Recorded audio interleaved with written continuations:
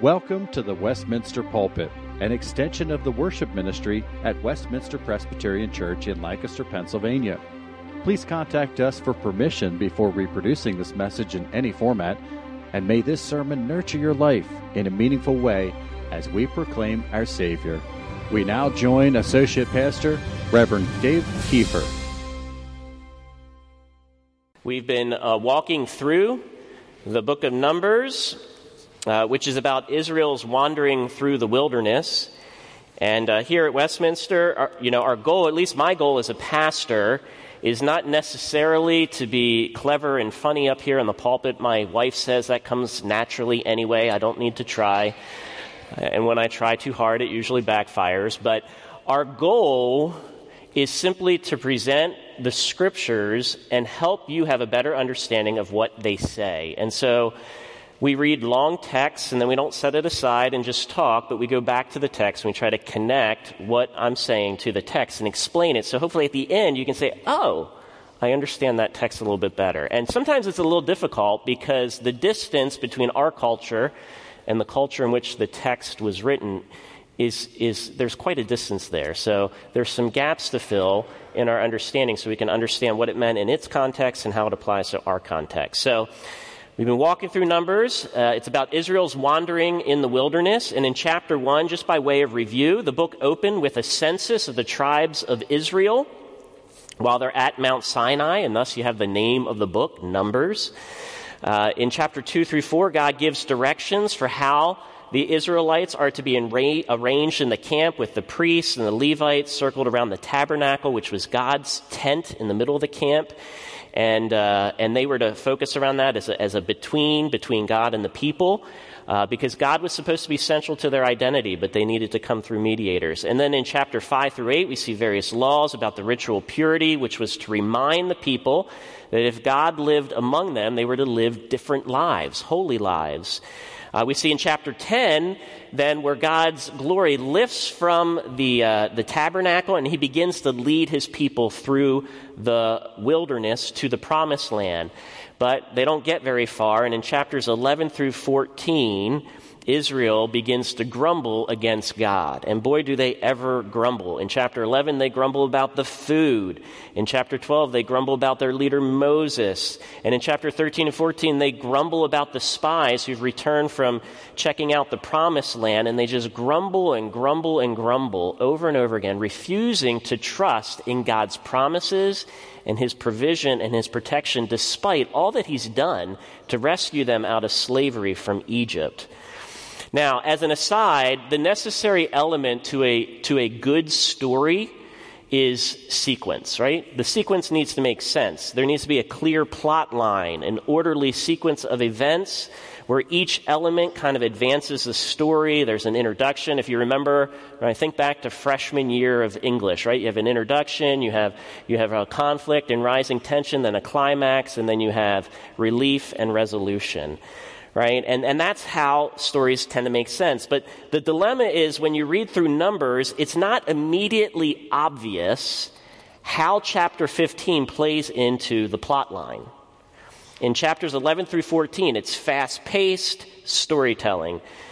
But then why does the writer suddenly switch from telling a story to recounting various laws and regulations? Is this simply poor storytelling techniques that interrupts the flow of thought? Well, as we jump in here, we'll see that's not the case at all. We'll see, as with the earlier sections with the laws and regulations, they're purposefully and carefully placed right where they belong at this point in the story so that they can artfully weave very important themes to advance the storyline. How so? Well, we see so far in the story is the repeated failures of Israel, right? Repeated failures to trust God and obey him. Instead, they rebel and they bark at God. They grumble, and grumble. And that just begs the reader to ask, how long will God persevere with such a stubborn, ignorant, and rebellious people? How long? How can such a beautiful God live with such a beastly, overreactive, and wild people.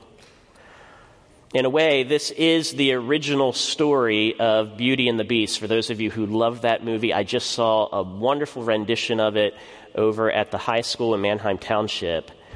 But this is the original story of Beauty and the Beast, of how love that is true and firm, can break the spell of stubborn selfishness. And as we'll see, these regulations in chapter 15 actively drive home that point of how could such a beastly people live with such a beautiful and holy God. Okay, so by way of outline, as we look at this, I want to look at two sections in this longer chapter. Okay, the first section is the covenant regulations for table fellowship with God. The second section is covenant regulations for two types of sin. Right? When you're in a relationship with God, there's going to be two types of sin, intentional and unintentional, okay? So as we look at these regulations, we're going to see the character of God, of Yahweh, and his intentions for Israel. They're very, very clear. Let me pray, and then we'll jump in, and you'll see how. God, thanks so much for this evening and the time we have to be together and to read your word and to learn from it. God, we pray that you would help us to not be distracted, but to pay attention to what you have said. We thank you that you are a God of revelation and communication, that in the great cosmic game of hide and seek, you are not the one hiding. We often are. You are the one seeking. You are the one speaking. And so help us to listen to what you have to say and take it in and be benefited by it. We pray this in Jesus' name. Amen.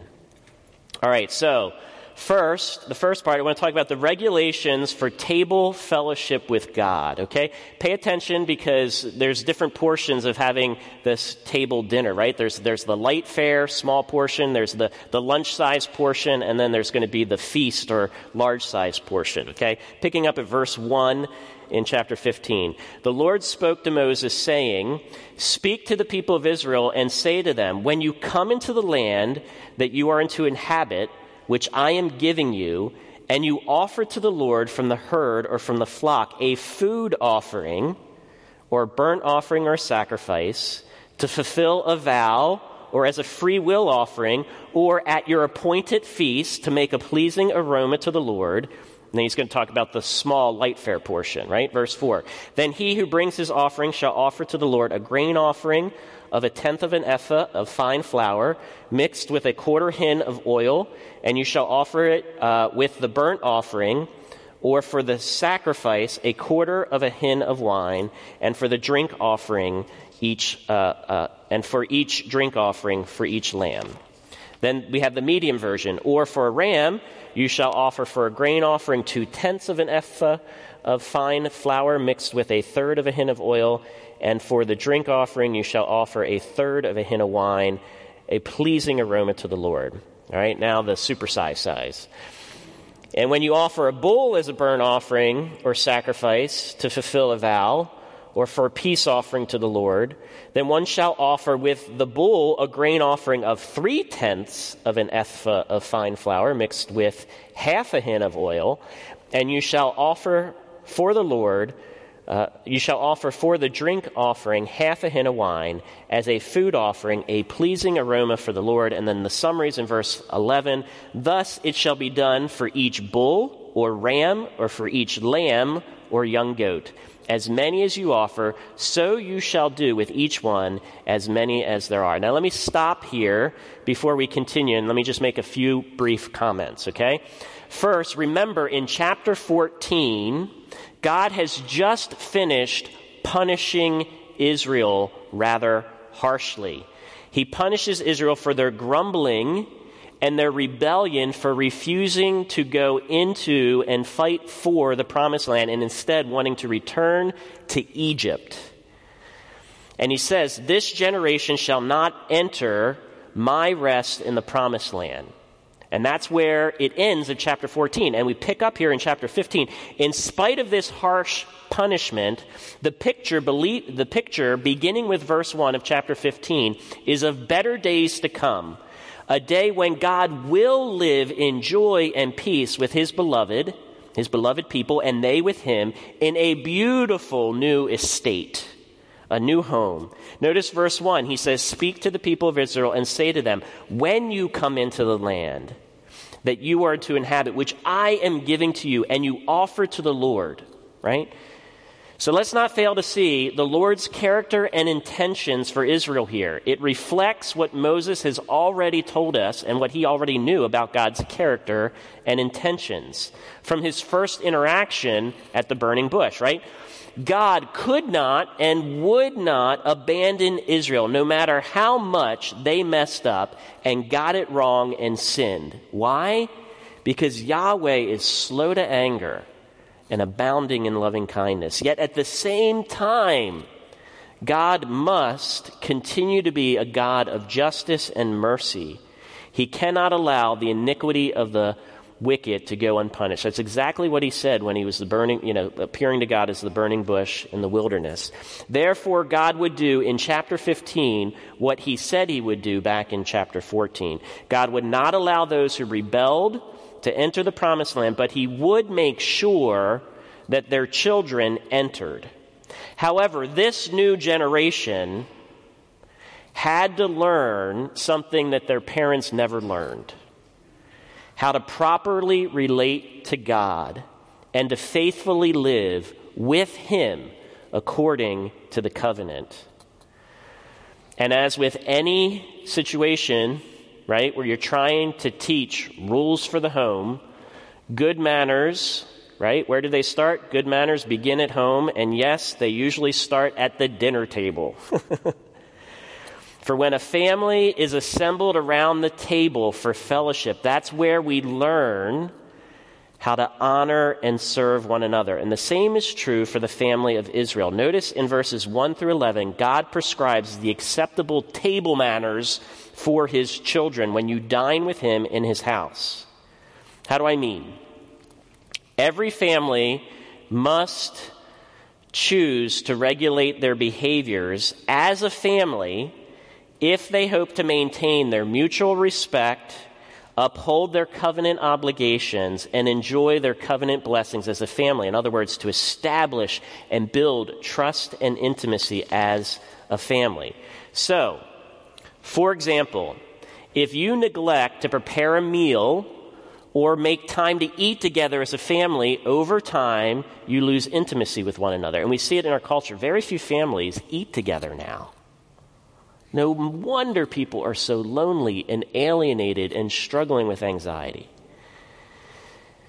But if you come to the table angry and refuse to deal with your disappointment and anger properly, you won't be able to maintain table fellowship either. There's all types of things that can get in the way.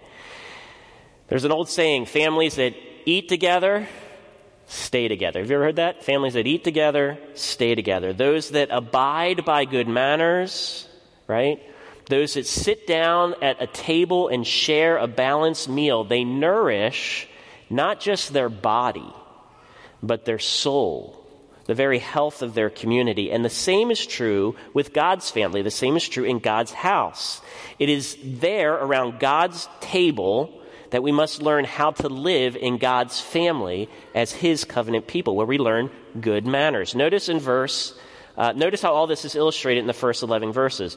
Whether you come into God's fellowship, and fellowship at the table to say, God, I need to talk, or God, I'm sorry, or God, I had a great day and I love you. All these are illustrated in how God wants us to come. Look at it. The text mentions in verse 3, free will offerings, food offerings at the feast. These are essentially fellowship offerings that communicate to God, thank you, God, I love you, and I enjoy spending time with you. That's what all these fellowship offerings and free will offerings were about. They're thanksgiving offerings. In the second half of verse 3, there's burnt offerings and sacrifices. These are the fellowship offerings that communicate to God, God, I'm sorry. I know I hurt you, and I want to reconcile with you. I want to work it out. I can't live without you. Please forgive me. Now, not only was your fellowship meal to be shared with God and his family, each meal is balanced, right? It includes a protein, a carb, and a drink. Your meal with God came in different sizes, small, medium, and large, depending on the situation.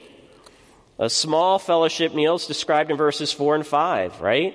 There's always a side of flour mixed with oil, but the small animal is a lamb or goat, and it's topped off with a quarter hin of wine. The medium-sized meal is in 6 and 7. It included a medium size of mixed flour and oil, a medium-sized piece of meat, which is a ram, and a larger hin of wine. And then the super size is the large bull with the largest size of flour and the largest hin of wine, right? What's all this mean? It's all summed up here that whatever you freely decide to offer to God or have the resources to enjoy with Him, know this, that any meal with God must be done properly, right? There's a manner in which we must come into the King's presence and sit at His table. This is the King's table, and we are to act like royal people. Why? Because God's character was marked by steadfast love and devotion, and He wanted to discipline His royal children to grow out of their rude and selfish ways and become distinctive, to become holy. They must stop acting like unreasonable animals and become civilized. And He is intent to make His people fit for His table and His kingdom. But what's remarkable, even more remarkable about what we see about God's character and His intentions, is that all that He offers at His table is not just for His natural-born kids. No, He has a big, big house with a big, big table. Look at it. And He invites a whole lot of people. Continuing on in verses 13.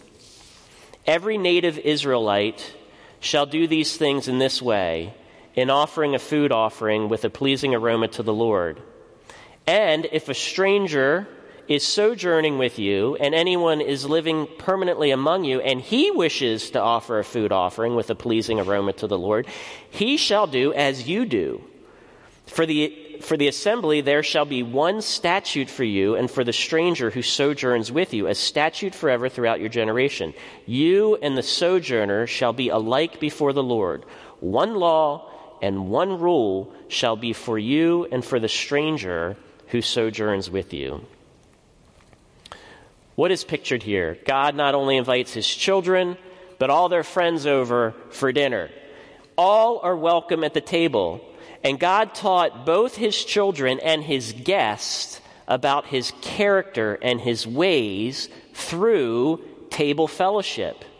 And any children who were guests, but that wanted to hang around and actually wanted to become part of the family, were invited in to be adopted to this family. And God treated all of His children, whether they were natural born or adopted, without favoritism. He loved them all more than they could imagine. He held them to the same standards, the same rules, and He had the same dreams for them, the same big plans. The story continues in verse 17. The Lord spoke to Moses, saying, "Speak to the people of Israel and say to them, when you come into the land to which I bring you, and when you eat of the bread of the land, you shall present a contribution to the Lord. Of the first of your dough you shall present a loaf as a contribution. Like a contribution from the threshing floor you shall present it. Some of the first of your dough you shall give to the Lord as a contribution throughout your generation." Notice that when God's people ate at God's house, they were to bring a gift. And when God's children did well at work, right, or in life, He commanded them to return to the table with a spirit of thanksgiving and generosity. They were to honor God with the first share, the first portion of dough. And this was actual dough, not money dough. This is dough. And they were to praise God for their blessings and share it with the rest of the family. And this was a daily offering at times. So what does this mean?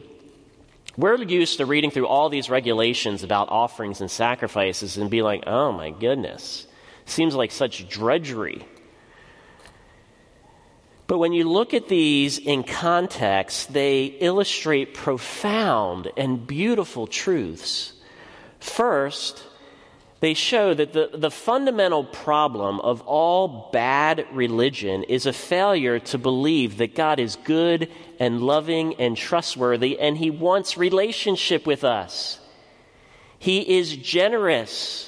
He wants us to know His provision and His protection and His goodness. And nothing breaks His heart more than unbelief. And I'm not talking about unbelief like Chris talked about this morning of uncertainty, but unbelief, it's not an absence of faith as much as it is faith in an opposite set of propositions about God. It's saying God's not good. He's not dependable. He's not worth my time. It's not worth my time setting aside time every day to be with Him and to fellowship with Him. But the other thing these regulations teach us is that they challenge the assumption that following all these laws about offerings brought a sense of drudgery, and that joy comes just from doing whatever we want to do and worshiping however we want. No, Ian Duguid said it best. The goal of God's regulations here is like the goal of Martha Stewart. You teach good manners and you set a fine table, not to ruin the party, but to amp it up, to throw the best party that there is. And so the goal of God's regulations is not to ruin lives, but to fulfill them. How does this apply? What's the point of being a Christian? What's the point of seeking a relationship with God? Is the point simply to be removed from any challenge or difficulty?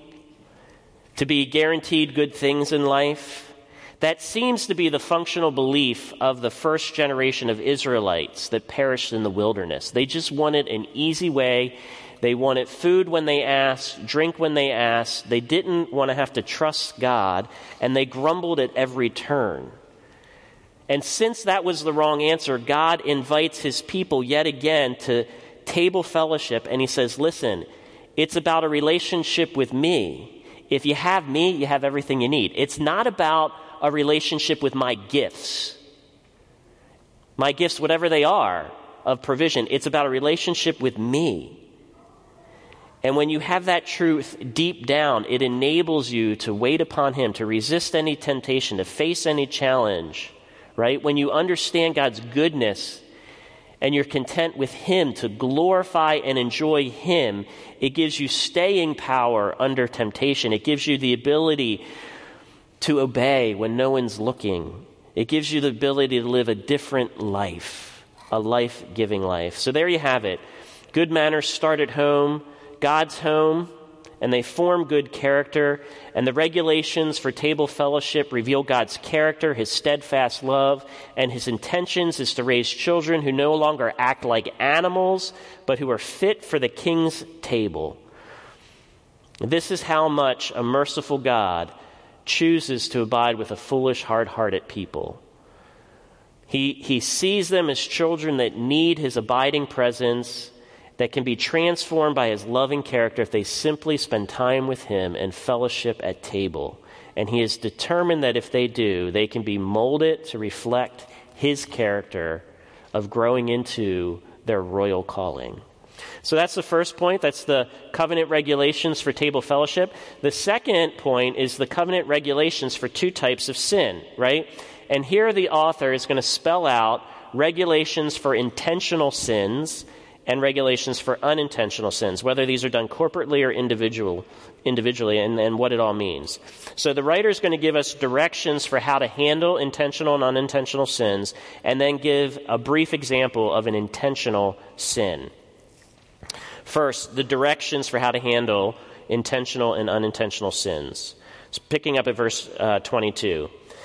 But if you sin unintentionally and do not observe all these commandments that the Lord has spoken to Moses, all that the Lord has commanded you by Moses, from the day that the Lord gave commandments and onward throughout your generations, then if it was done unintentionally without the knowledge of the congregation, all the congregation shall offer one bull from the herd for a burnt offering, a pleasing aroma to the Lord, with its grain offering and a drink offering, according to the rule, and one male goat for a sin offering. And the priest shall make atonement for all the congregation of the people of Israel, and they shall be forgiven, because it was a mistake. And they have brought their offering, a food offering to the Lord, and their sin offering before the Lord for their mistake. And all the congregation of the people of Israel shall be forgiven, and the stranger who sojourns among them, because the whole population was involved in the mistake. So that's for a corporate unintentional sin. And then he says for a singular one, right? In verse 27, if one person sins unintentionally, he shall offer a female goat, a year-old for a sin offering, and the priest shall make atonement before the Lord for the person who makes a mistake. And when he sins unintentionally, to make atonement for him, and he shall be forgiven. You shall have one law for him who does anything unintentionally, for him who is native among the people of Israel, and for the stranger who sojourns among them. All right, so one law, whether you were an Israelite or whether you were a sojourner, a Gentile, right? So what are these unintentional sins that he talks about, and how are they different than intentional sins? So unintentional sins, let's look at verses 22 through 26. An unintentional sin can be committed either corporately, or at least there's a corporate responsibility, or it can be committed singularly. We see that in verses 27 through 29. They can be committed by an Israelite or by their guest, right, the sojourners. And unintentional sins, it's important to note, this is probably the key distinction. Unintentional sins are not accidental sins, but they're regrettable sins. They are sins done in moments of weakness or temptation because they're things for which you are truly sorry that you've done. Right? These are sins that are not done with a high hand or a brash spirit, but they are sins that the priests can atone for, and we see this in verses 25 and 28. In other words, they are reconcilable sins, because not all sins are reconcilable. Now, some sins are intentionally done. They're done without any regret. Now, when the word intentional is, it's saying that there's no regret. They're done brashly, arrogantly, without any sense of godly sorrow. Maybe worldly sorrow because they don't want to deal with the consequences, but these are sins for which it says the priest cannot atone because the person doing them is unrepentant. Look at it in verse 30. But the person who does anything with a high hand, whether a native or a sojourner, reviles the Lord, and that person shall be cut off from among his people, because he has despised the word of the Lord and has broken his commandment. That person shall be utterly cut off. His iniquity shall be on him. Now, a couple observations. The direction of those who have these intentional sins is a direction of continued unrepentance, showing no godly sorrow. In other words, they're defiant. It's defiant, insistent sin. They continue, notice, to revile the Lord. They continue to despise the word of the Lord. And for that reason, the Lord's to cut them off from his people, to remove them like a cancer for their arrogant, reviling attitude, so it doesn't spread. There's no atonement for the sin by a priest. There's no repentance, and there's no asking for forgiveness. Now, this is the summary, right? Here we have the directions for how to handle intentional and unintentional sins. Now, that's the directions. Then afterwards, he's going to give an example. Here's the example. And to our modern ears, I'm going to warn you, this example of an intentional sin is going to sound shocking.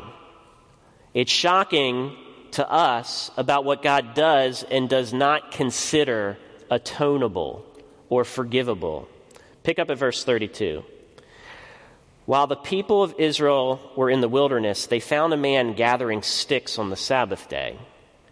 And those who found him gathering sticks brought him to Moses and Aaron and to all the congregation. They put him in custody because it had been made clear because it had not been made clear what should be done to him. But the Lord said to Moses, "The man shall be put to death. All the congregation shall stone him with stones outside the camp." And all the congregation brought him outside the camp and stoned him to death with stones, as the Lord commanded Moses. Now, to our modern ears, the sin of gathering sticks on the Sabbath doesn't really seem all that bad.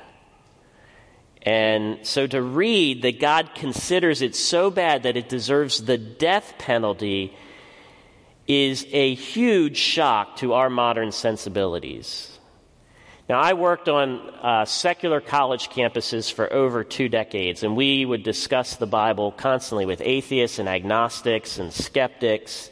And I can tell you from working with secular college students for decades that verses like this turn people's stomach, and they said, "That's why I can never accept the God of the Bible, or the Bible is God's word.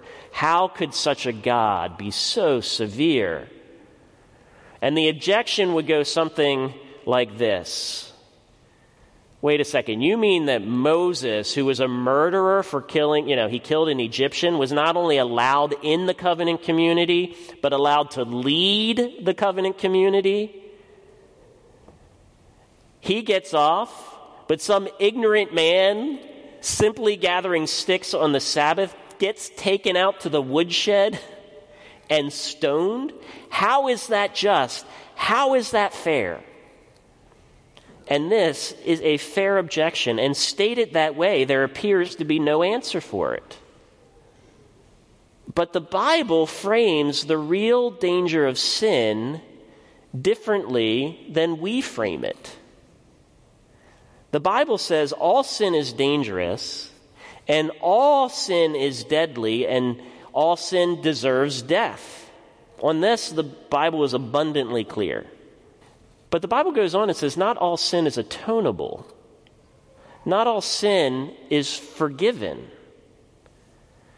And so that begs the question, well, which sins are forgiven and which ones are not? Well, it has to do with the heart.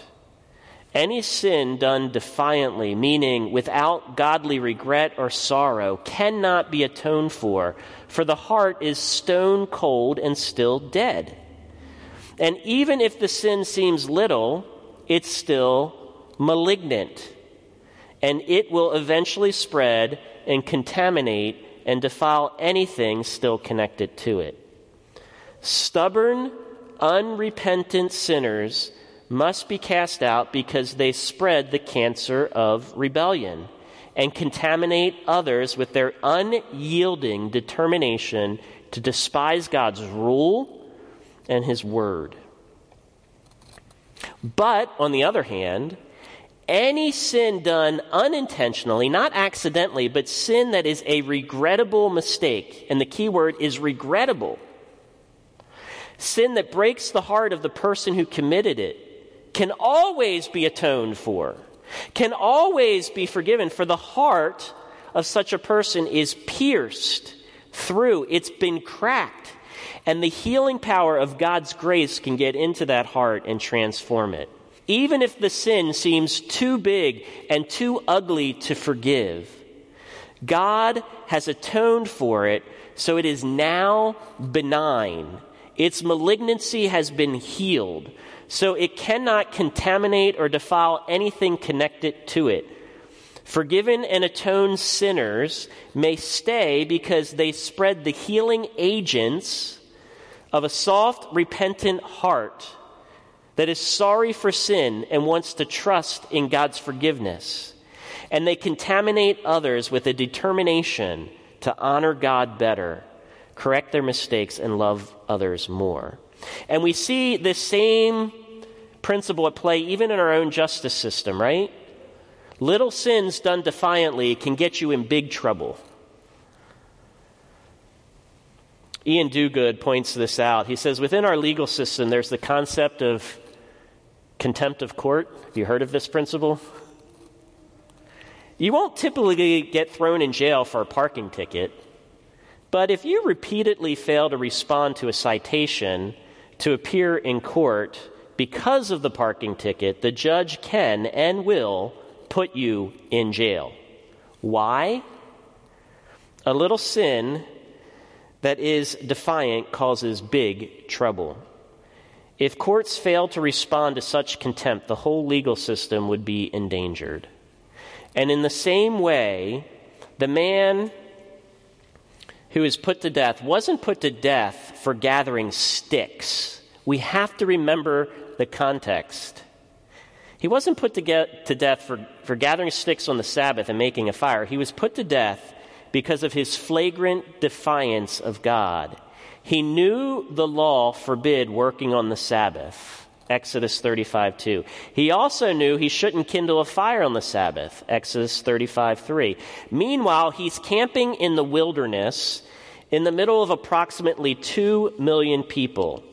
And was it likely that no one would have seen the smoke from his fire once he kindled it? That's hardly plausible. More likely, he brazenly went out in front of everyone and broke God's law defiantly.